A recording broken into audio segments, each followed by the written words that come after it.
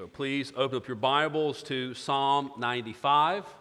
Now, I know that if you looked at the order of worship, it says Psalm 84, and that's 100% my fault. I sent the wrong message and the wrong psalm, wrong text, and then it was too late to change it. We'll look at Psalm 84 in a couple of weeks, Lord willing, but today we're looking at Psalm 95. And while you're turning there, I don't know if you've noticed, perhaps you have, that when you come into our church through the main entrance, the main doors down Main Street, there's an inscription on one of the bricks. And that inscription is the answer to the first question in the Westminster Shorter Catechism. The question asks, what is the chief end of man? And the inscription says, man's chief end is to glorify God and to enjoy Him forever. Now, it's a wonderful inscription to have on by the front doors of a church because man's chief end, our chief purpose, is to glorify God, to enjoy Him, to worship Him. And we were created to worship God. But whenever we make that statement, it raises an important question. What does that mean? Right? What does it mean to worship God? How are we to worship God? Whenever we gather here on Sunday morning, what's supposed to happen between the call to worship and the benediction? What elements should be included? What are the characteristics that should mark our worship service? Well, Psalm 95 answers many of these questions for us. And if just hearing the title Psalm 95 doesn't call to mind some of the words in Psalm 95, I believe whenever I begin to read it to you, you'll think, oh, okay, I know this one. Because it is often used as a call to worship, and rightfully so. Now, you'll also notice looking at your text that there's no title beyond what the English translation of your Bible provides. Some Psalms have a title that's in a little bit smaller print, and it's part of the original Hebrew text. But in this case, we don't know who the author of Psalm 95 was. We don't know the context. We don't know the date. And that's okay because we don't need to know all of that to understand and even to be able to apply this timeless message of Psalm 95. And it really is a timeless message, just as applicable to our lives today as it was thousands of years ago when it was first written. And so here now, God's holy, inspired, inerrant, infallible, life-giving word, Psalm 95. Oh, come, let us sing to the Lord. Let us make a joyful noise to the rock of our salvation. Let us come into His presence with thanksgiving. Let us make a joyful noise to Him with songs of praise. For the Lord is a great God and a great King above all gods. In His hand are the depths of the earth. The heights of the mountains are His also. The sea is His, for He made it, and His hands formed the dry land. Oh, come, let us worship and bow down. Let us kneel before the Lord our Maker. For He is our God, and we are the people of His pasture and the sheep of His hand.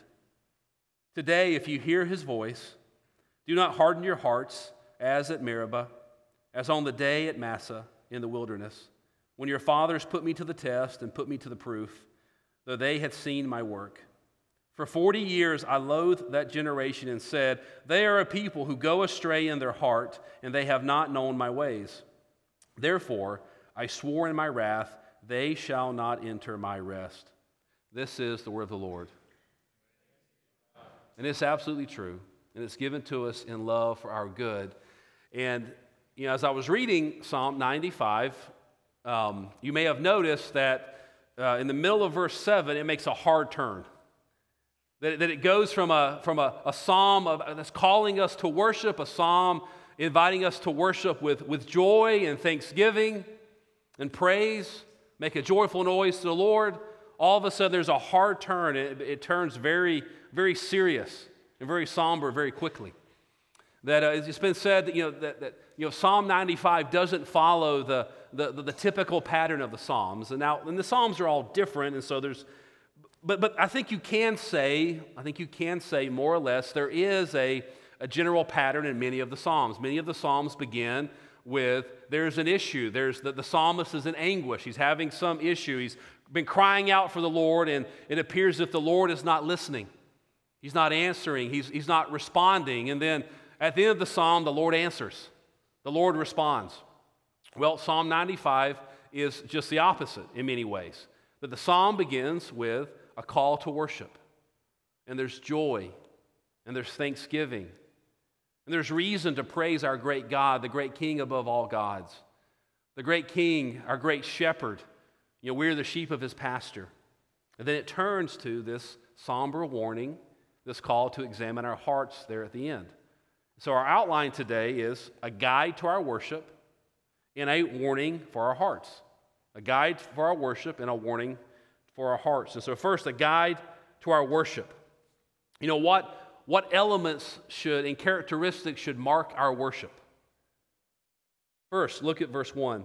Oh, come, let us sing to the Lord. Let us. 5 times in the first 6 verses of this psalm, we see that phrase, let us, let us. And I don't want us to run past that too quickly because of the hyper-individualistic culture that we live in. We shouldn't miss that phrase, come, let us. The psalmist doesn't say, come, let me, but come, let us. And so it's a clear call to communal, corporate worship for God's people. Come, let us gather and worship. Now, some may rightly ask, well, Richard, isn't all of life worship? And yes, that's true, but that statement needs some explanation. That on the one hand, yes, we worship God, Monday through Saturday as well. Whenever we're scattered throughout the city and we're living out our various callings and vocations as spouses and parents and brothers and sisters and sons and daughters and in our jobs and as neighbors and all these various things and all of our friendships, that yes, we're called to worship God, to glorify Him in all that we do. But Psalm 95 and then the totality of Scripture make it very clear that God's people are also to gather together for corporate worship of the one true God as a community of God's covenant people, week after week, Lord's Day after Lord's Day. And so we see, come, let us. And then notice that word come that shows up in verse 1, verse 2, and verse 6. See, as Psalm 95 is telling us, really from the beginning of this psalm, that worship is something that, for lack of a better way to put it, interrupts our lives.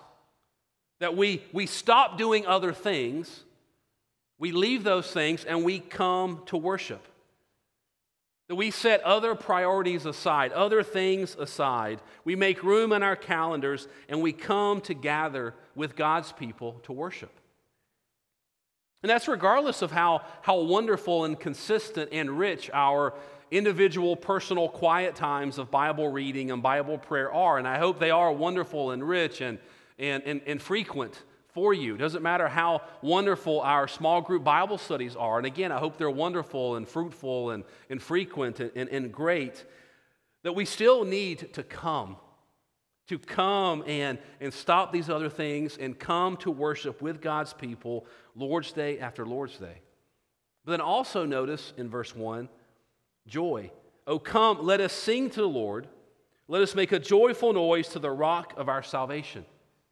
So in many of the Psalms, we see the metaphor of rock used to describe God and to emphasize how God Himself is the solid rock, our fortress, the solid foundation of our faith, that He is our rock, the rock of our salvation, that He alone provides safety and security and stability in a world that is so often unsafe and insecure and unstable.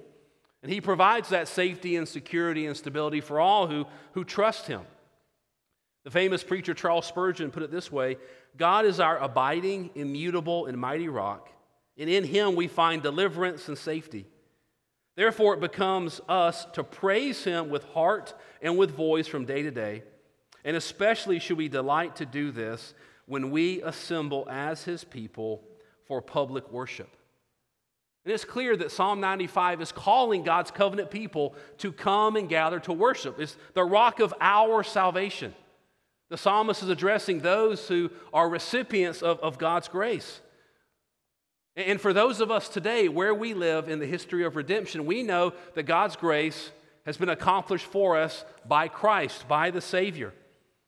And those of us who trust in Christ have every reason to sing and to make joyful noises to the rock of our salvation.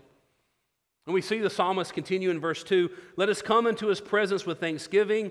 Let us make a joyful noise to him with songs of praise. We have so many things to be thankful for. And you notice in verse 1 and 2 that the word joyful appears in our English translations. But in the Hebrew, the word joy or joyful actually shows up 3 times. And I think even that is showing us how the psalmist is intentional about emphasizing the joy and the enthusiasm that ought to mark our worship whenever we gather with God's people to praise and worship Him, even and especially when the circumstances of our lives are quite hard and quite difficult. Okay, well, why? Well, look at verse 3. For the Lord is a great God and a great King above all gods. But why should our worship, why can and why should our worship always be marked with joy, enthusiasm, thanksgiving? Because God is that great. That He's absolutely worthy of our joyful praise and thanksgiving week after week after week. That, the hour and 15 minutes or 20 minutes or 25 minutes, who's counting, that we gather together here in this place between the call to worship and the benediction should be a time when our eyes no longer look down at our circumstances only, and instead our eyes are to be lifted. And our gaze is to be fixed on our God whose greatness is truly unmatched. And the psalmist is reminding us of this. There's none who is over our God. There is none who is like our God. And notice in verse 3, the adjective great is used twice. Our great God, He's a great King above all gods. See, the psalmist is emphasizing God's supreme superiority and His majesty and His glory as the one and only God. But simply, our God is truly incomparable.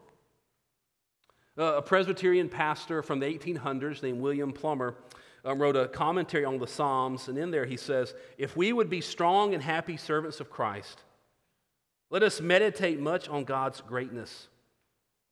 He is the infinite God, unmeasurable in all His glorious attributes. There's no limit to any of His perfections, and there is no perfection of God in which His people may not find matter of exaltation.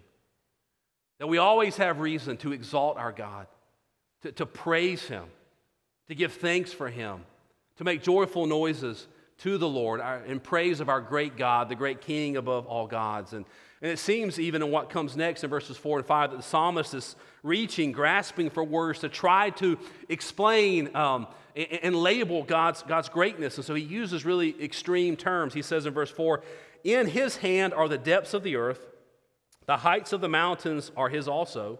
The sea is His, for He made it, and His hands formed the dry land. I think this is the psalmist's way of asking us, do you realize who your God is?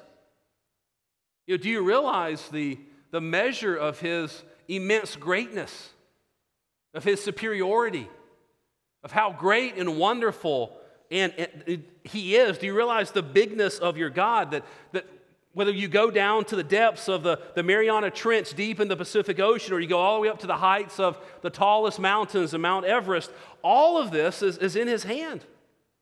That He spoke it all into existence. He made it. He controls it. There's not a single piece of creation that lies outside of our sovereign God's authority and control and power and goodness. That the entire world owes allegiance and praise to God and to God alone. And what he's driving at is, realize this is who your God is. This great God, this great King above all gods is your God. And He not only knows you, as incredible as that is, but He loves you.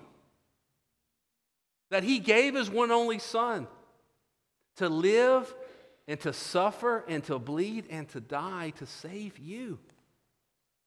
And our response to this incredibly wonderful thought should be exuberant joy and praise.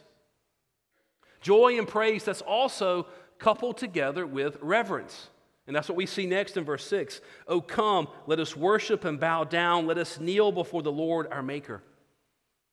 You know, one commentator says that verse 6 is the beating heart of Psalm 95. And whenever you think about how Psalm 95 in many ways is a great, is at the heart of, is a great text that's at the heart of what worship is to be all about and the characteristics and the elements of worship, then we see that Psalm 95 verse 6 is at the beating heart of understanding worship. You see, verse 6 is much more a call to worship than it is a command to come and submit. It does talk about worshiping and bowing down and kneeling, but this is something that those of us who love God, who are loved by God because of Christ's life, death, and resurrection, that we do willingly, that we do joyfully. It's a call to worship. You see, look at verse 6. There are three verbs in the Hebrew text translated worship, bow down, and kneel. And each of these intensifies the reverence that the psalmist is talking about. So the first one that's translated worship, it means to prostrate oneself or literally bow oneself low to the ground. That it could mean to literally lie face down on the ground. And then we see the next one is translated bow down, which intensifies this reverential posture towards God, which we owe him, which he is worthy of. And then the next one is translated kneel, which again continues to add to the growing intensity of this verse.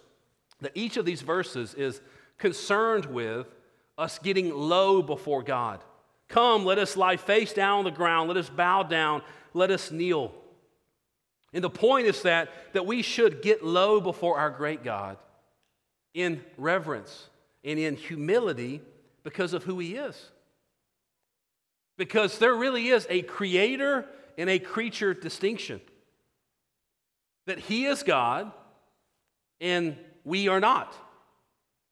That he is God and he alone. There's only one God and you are not him, I am not him. And so do you see what Psalm 95 is doing for us? It instructs us that we need to couple our exuberant joy and praise and thanksgiving with reverence for a holy God. And not worship that's marked by only one or the other. Again, Charles Spurgeon says, it's not always easy to unite enthusiasm with reverence. And it's a frequent fault to destroy one of these qualities while straining after the other. The perfection of singing is that which unites joy with gravity, exultation with humility, fervency with sobriety. Joining these two together, coupling them together. And often when a church goes through a sort of worship war, what ends up happening is that one group is really going after pushing one and one group's pushing the other. One's pushing the service should be more joyful and more casual, where the others are pushing that the service should be more formal and more reverential. Well, who's right? I think Psalm 95 says yes. Yes, that it should be joy and exuberance and thanksgiving coupled together with reverence and awe for our great God. That our worship service, from the call to worship to the benediction, should, in a sense, take us all on a journey where at times we're overwhelmed with joy that just overflows in praise, but other times we should experience the weight and the gravity of our sin because we have rebelled against a holy God. And so coupling together joy and reverence is really what makes a worship service so distinct from all of the other kind of corporate events that we experience in our lives. I mean, there are many other events where, in times in our lives, maybe even during the week, whenever we're in a room with this many or more people. But that's different than a worship service, right? Going to watch a movie, going to a concert, going to a sporting event. It's not the same. It's not this joy and awe and reverence all coupled together that makes the worship service such a unique experience, unlike anything else in our lives. But not only is it this communal joining together of joy and reverence, but it's also a time of intimacy with us, between God's covenant people and our God. Look with me at verse 7. For he is our God, and we are the people of his pasture, and the sheep of his hand. See, here we see the covenant language of he is our God and we are his people. He is our God, we are his people. And you see, we see that language echoing throughout the Bible in many different ways. It's often some version of, you shall be my people and I will be your God. See, this language represents God's commitment to a covenant relationship with his people, and it really does echo throughout the whole Bible. From Genesis to Revelation, we see it in Genesis 17, Exodus 19, Leviticus 26, Deuteronomy 7, Jeremiah 30 and 31, Zechariah 8, here in Psalm 95.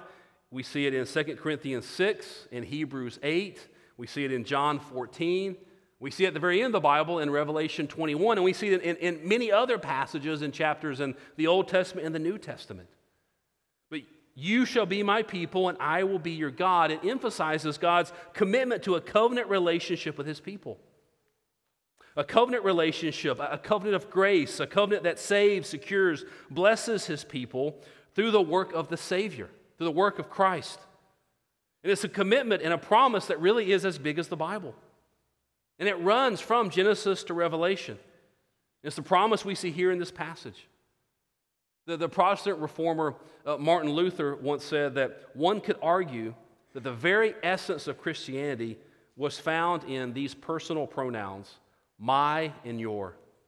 You shall be my people, and I will be your God. Or in our text, our and we. He is our God. We are his people. You know, many parents or grandparents have, in this room, I know have at times at least started working your way through the children's catechism with your children. And I know that as you begin working through it, I know it's a challenge to get all the way through. But most people make it at least through the first 5 questions. They're all pretty short, and the kids really get them, they're into them, then it becomes a little bit more of a challenge. But so most are familiar with, early on, there's the question, why should you glorify God? And the answer is because he made me and he takes care of me. Why should you glorify God? Because he made me and he takes care of me. In many ways, that's wonderful commentary on Psalm 95, verse 7. See, in verse 7, we see this familiar biblical metaphor as God is our good shepherd and we as the sheep, reminding us that he knows us. He knows us by name, that we are his and he is ours. Like a good shepherd, he protects us. And like a good shepherd for his sheep, he provides for us. It is his pasture, not ours. That he lovingly cares for us and meets our needs. And perhaps as you're thinking about this metaphor of a shepherd, and especially the good shepherd, that calls to mind passages in the New Testament, specifically in John chapter 10. In John 10, verses 14 and 15, we read Jesus say, I am the good shepherd. I know my own, and my own know me.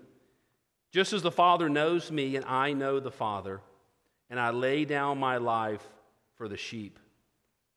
There's a few verses later, in verses 27 to 29, he says, my sheep hear my voice, and I know them, and they follow me. I give them eternal life, and they will never perish. No one will snatch them out of my hand.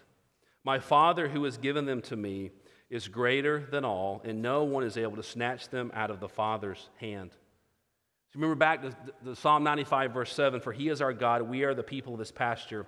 We are the sheep of his hand. Then you see what Jesus says in John 10, 27, that my sheep hear my voice. They know me, they follow me. I lay down my life for them, and I hold them in my hand. That you're that secure, and not just that secure, that's very secure to be held in your Savior's hand, but we're doubly secure because we're also not only held in the hand of God the Son, but also the hand of God the Father. And so as we come to Psalm 95, and we see this invitation, this call to worship, we know that we can boldly and confidently approach the great and holy God of the universe in worship because of Christ.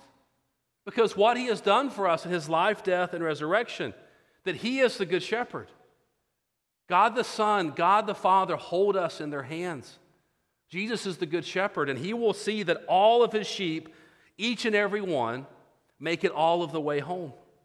So our worship should be marked by community and joy and reverence and intimacy. Then we also see in the beginning of verse 7, marked by God's word. Today, if you hear his voice. See, the very important part of corporate worship is hearing God's voice. And where do we hear God's voice? Where has God spoken? He has spoken in his word. Paul writes in 2 Timothy 3:16 and 17, all Scripture is breathed out by God. It's the Word of God, breathed out by God, and profitable for teaching, for reproof, for correction, for training in righteousness, that the people of God may be complete, equipped for every good work.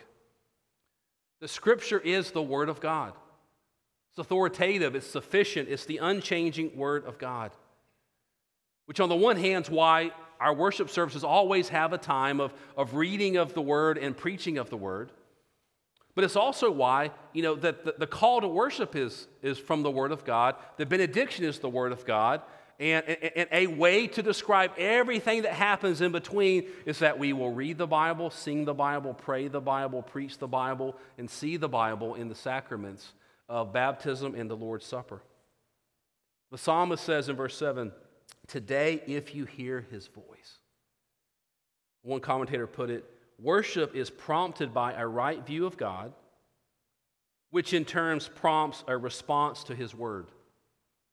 And in so many ways, that's a great summary of the outline of Psalm 95. The first 6.5 verses talk about this right view of God. And then now, as we turn from a guide for our worship to the second heading, a warning for our hearts, the psalmist is prompting a response to who God is and to what he has said in his word. And so I'm going to read the very end of Psalm 95 from verse 7 down to verse 11. Today, if you hear his voice, do not harden your hearts as at Meribah, as on the day at Massah in the wilderness, when your fathers put me to the test and put me to the proof, though they had seen my work. For 40 years I loathed that generation, and said, they are a people who go astray in their heart, and they have not known my ways. Therefore I swore in my wrath, they shall not enter my rest. Now this is a sober, really solemn warning, a call to examine our hearts. Now it's not a call to examine the hearts of other people, it's a call to examine your own heart. It's a call for me to examine my own heart. It's easy for us to get preoccupied with the hearts of others, but it's a call to examine our own hearts. And this warning from verse 7 to verse 11 is, I think, in many ways, a combination of at least two very sad stories from the Old Testament. The first being from Exodus 17, which is mere days after God used Moses to lead the Israelites out of slavery in Egypt. They just passed through the parted Red Sea on dry land. They're now traveling through the wilderness, through the desert, and God is graciously in providing manna from heaven and quail for them to eat. And after God does all of this to prove to the Israelites that he really was their God, that he loved them, he had not forgotten them, that he was faithful to keep his promises, they still doubted God's goodness and his faithfulness. And so we read in Exodus 17, verses 2 and 3, therefore the people quarreled with Moses and said, give us water to drink. And Moses said to them, why do you quarrel with me? Why do you test the Lord? But the people thirsted there for water, and the people grumbled against Moses and said, why did you bring us up out of Egypt? To kill us and our children and our livestock with thirst? And so think about this. I mean, this is mere days after they had just seen and experienced God's faithfulness in rescuing them from Egypt through the Exodus. I mean, this is days after they had walked across the Red Sea on dry ground. I mean, they're daily seeing God's provision for them with the manna, with the quail, and yet they did not and they would not trust God. That's the first story, where they grumbled at Meribah and Massah. And then I think the next story is a reference to Numbers 13 and 14. Okay? This is when God used Moses to lead the Israelites through the desert up to the very edge of the promised land of Canaan. And in Numbers 13, they send the 12 spies to scope out the land and prepare for their conquest of the land of Canaan, the land that God promised he would give them. You remember the 12 spies, they returned. They said, listen, the land is a lot better than what we even imagined it would be. It really is a land flowing with milk and honey. It really is exceedingly wonderful. But 10 of the spies told the people that the inhabitants of the land, they're too powerful. They're too savage. We'll never be able to defeat them. Our conquest of the land will not be successful. However, the other 2 spies, Caleb and Joshua, pleaded with the people to trust God, to have faith in His promises, that God would go with them like He said He would, that God would fight their battles for them like He said He would, that God would give them the land like He said He would. But the Israelites refused to believe God. And so sadly, tragically, we read in Numbers 14, verses 1 to 4, then all the congregation raised a loud cry, and the people wept that night. And all the people of Israel grumbled against Moses and Aaron. The whole congregation said to them, would that we had died in the land of Egypt, or that we had died in this wilderness.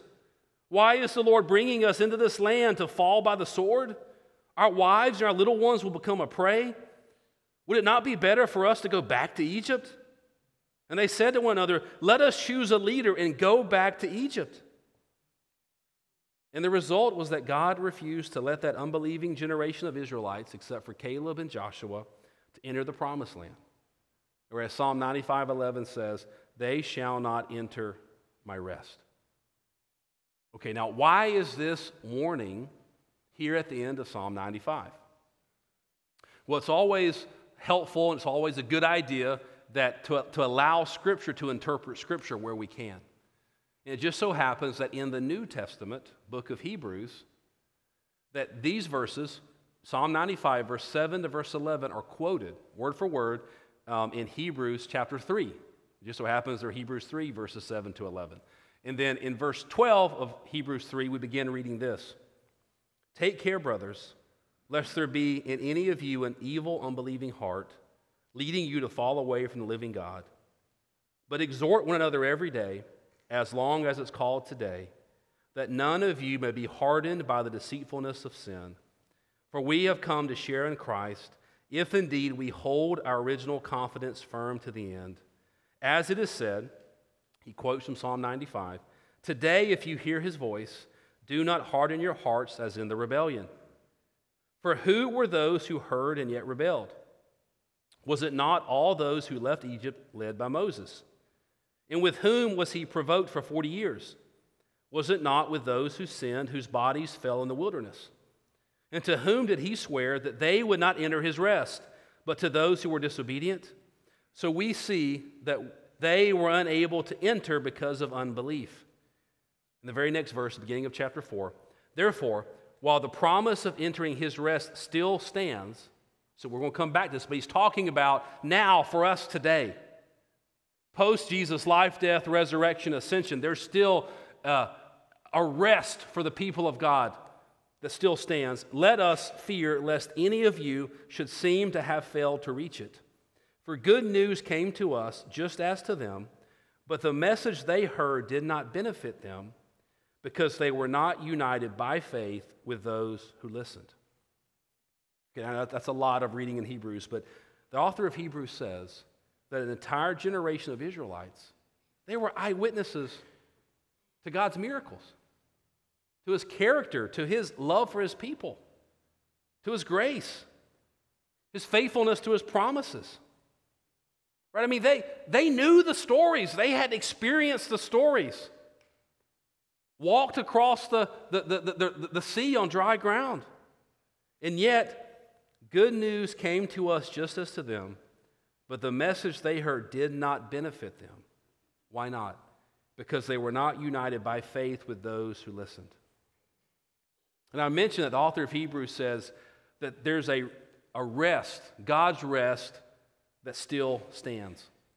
And we can tell from the rest of Hebrews 4 that this ultimate rest, this rest that still stands, that the author of Hebrews is speaking about is eternal life with God beginning now and extending onward into eternity in heaven with God.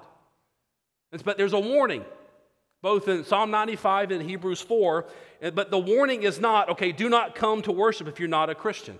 Okay, if you're here this morning and you're not exactly sure what you believe about Christ, or maybe you know for sure that you're not yet a Christian, then listen, welcome. We want you to be here. We pray and we plan for you to be here. We want you to bring your questions and your doubts, your story. We would love to hear your story. I would love to tell you my story. We want you to keep coming back. Besides, where else are you going to go to look for the answers if not here? So keep coming back. Okay, but what is the warning in Psalm 95? Simply put, the warning is examine your own heart. As often is the case, the heart of the matter is the matter of the heart. Remember how Jesus quotes Isaiah in Mark 7, verse 6. This people honors me with their lips, but their heart is far from me. You see, the danger that Psalm 95 and Hebrews 3 and 4 warn against is the danger of an unbelieving heart. It's a warning to examine your own heart. See, it's possible to faithfully participate in the worship of God, serve in the ministry of a church, and still simply be going through the motions, and for none of it to ever reach the depths of your heart. Right? The psalmist's point, the author of Hebrews' point is, don't let that be you. To examine your own heart. Listen again to Hebrews 4:2. For good news came to us just as to them, but the message they heard did not benefit them. Why? Because they were not united by faith with those who listened. You see, mere religious activity will not save you. Never has saved anyone. It's not going to save you or me. The only one who saves is Christ. Not enough just to know about him, but to unite what we know, that gospel story, with faith, to trust in, to receive and rest upon Christ alone. As you heard Alex answer that vow earlier, it's the second vow in our membership, to receive and rest upon Christ alone as Savior. To receive and rest in his finished work. His perfect, sinless, righteous life. Life lived on our behalf. Life we failed to live. To receive and rest on his atoning, sufficient, sacrificial death on Calvary's cross. A death died on our behalf. To receive and rest in his glorious, victorious resurrection from the grave that first Easter morning on our behalf. So that we trust in him, our sins are washed away. We're washed clean. We're made new. New creations. We're born again. We are credited with Christ's righteousness. Wrapped, clothed in his robes of righteousness. So the warning here in Psalm 95 is not, okay, get busy, begin working harder, cleaning up your life, having your good deeds outweigh your bad deeds, becoming more religious. I mean, you ought to go to church more often. I hope you will come to church more often. But even that in of itself will not save you. You see, the warning here is not to get busy working at trying harder. It's not to get busy at working at becoming more religious. The warning here is to examine your heart. To say to yourself, what am I trusting in today? Am I trusting in Christ? Do I know him? Do I love him? Do I hear his voice? If you hear his voice, don't harden your heart. Trust Christ, love him, seek to obey his word out of your love for him. At the very beginning of the sermon, I said that the message of Psalm 95 is timeless, and it's just as applicable today as it was thousands of years ago. And that's very much the case. The warning is just as applicable today as it has been for the last thousands of years. Today, if you hear his voice, do not harden your hearts. There's no one in this room who's so good that you don't need a Savior. And there's no one in this room who's too big of a sinner that Christ cannot and will not save you if you run to him by faith. Trust in him. Receive and rest upon him alone. Amen. Let's pray. Let's pray. Father, corporate worship with your people is a glorious thing. We desperately need it week after week after week. But how sad it is for us to be here and to never ever examine our hearts to see that we trust and love Christ. But Father, as we trust and love Christ, may we then make every effort, one, to come and to join with your people, but also to have hearts that are ready, that are willing, that are eager to give joyful praise, to sing and make joyful noises to you, our God and our King. Not only joyful noises, but to come with a heart posture of reverence. To come knowing that you are our God and we are your people. That we are the sheep of your pasture, the sheep of your hand. That Christ is our good shepherd. He lays down his life for us, the sheep. He holds us. You hold us in your hand. And that you will bring us, your people, all the way home. Lord, please write these truths upon our hearts, we ask. In Jesus' name, amen.